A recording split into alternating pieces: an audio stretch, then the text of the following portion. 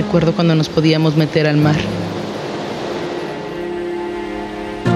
Esto podría pasar porque nuestros océanos tienen problemas graves, amiguitos.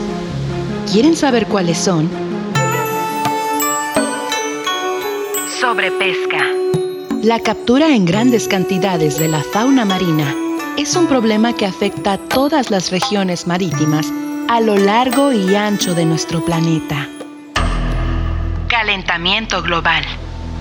La temperatura en la superficie marina, el nivel del mar, el derretimiento de glaciares y las emisiones de CO2 son factores que han aumentado significativamente en los últimos años y que podrían generar grandes consecuencias para la humanidad.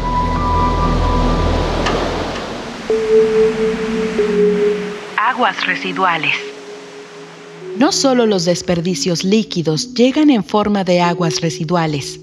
Uno de los mayores peligros que enfrentan continuamente los océanos del planeta son los derrames petroleros, la mayoría producidos por accidentes humanos que han sido devastadores para el ecosistema marino y la fauna que lo habita.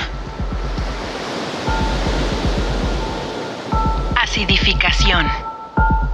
En las últimas décadas, como consecuencia del cambio climático, han aumentado los niveles de CO2 en la atmósfera y el océano ha absorbido buena parte de ese compuesto, al menos una cuarta parte, lo que ha provocado una intensa acidificación en el ecosistema marino.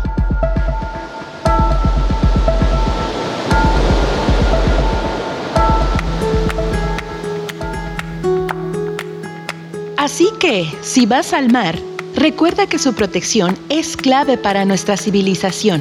Recuerda que fue ahí donde nació la vida. Sigue escuchando Castillos de Arena por Radiante FM.